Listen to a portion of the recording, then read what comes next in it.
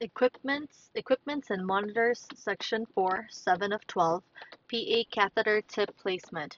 Where should the catheter tip be placed? In his book Respiratory Physiology, John West describes the lung as the three zones that are dependent on body position.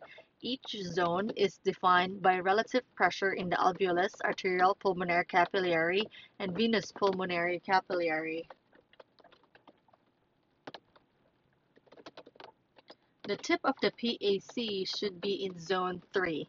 In this region, there is a continuous column of blood between the tip of the PAC and the left ventricle. Since left ventricular end diastolic pressure reflects back through the pulmonary circulation, a tip position in zone 3 provides the most accurate estimation of left ventricular end diastolic pressure. Zone 3 is defined as pressure in the arterial is greater than venous is greater than alveolus.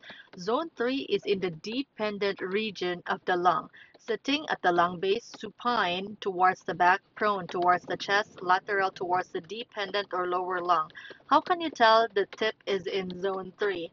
Here are some things that suggest the tip of the PA cath is not in zone 3. Pulmonary artery occlusive pressure is greater than pulmonary artery end diastolic pressure. Non-phasic pulmonary artery occlusive pressure tracing, inability to aspirate blood from the distal port when the balloon is in wedge position. As an aside, we have several links to Dr. West discussing respiratory physiology in the links on the resource page.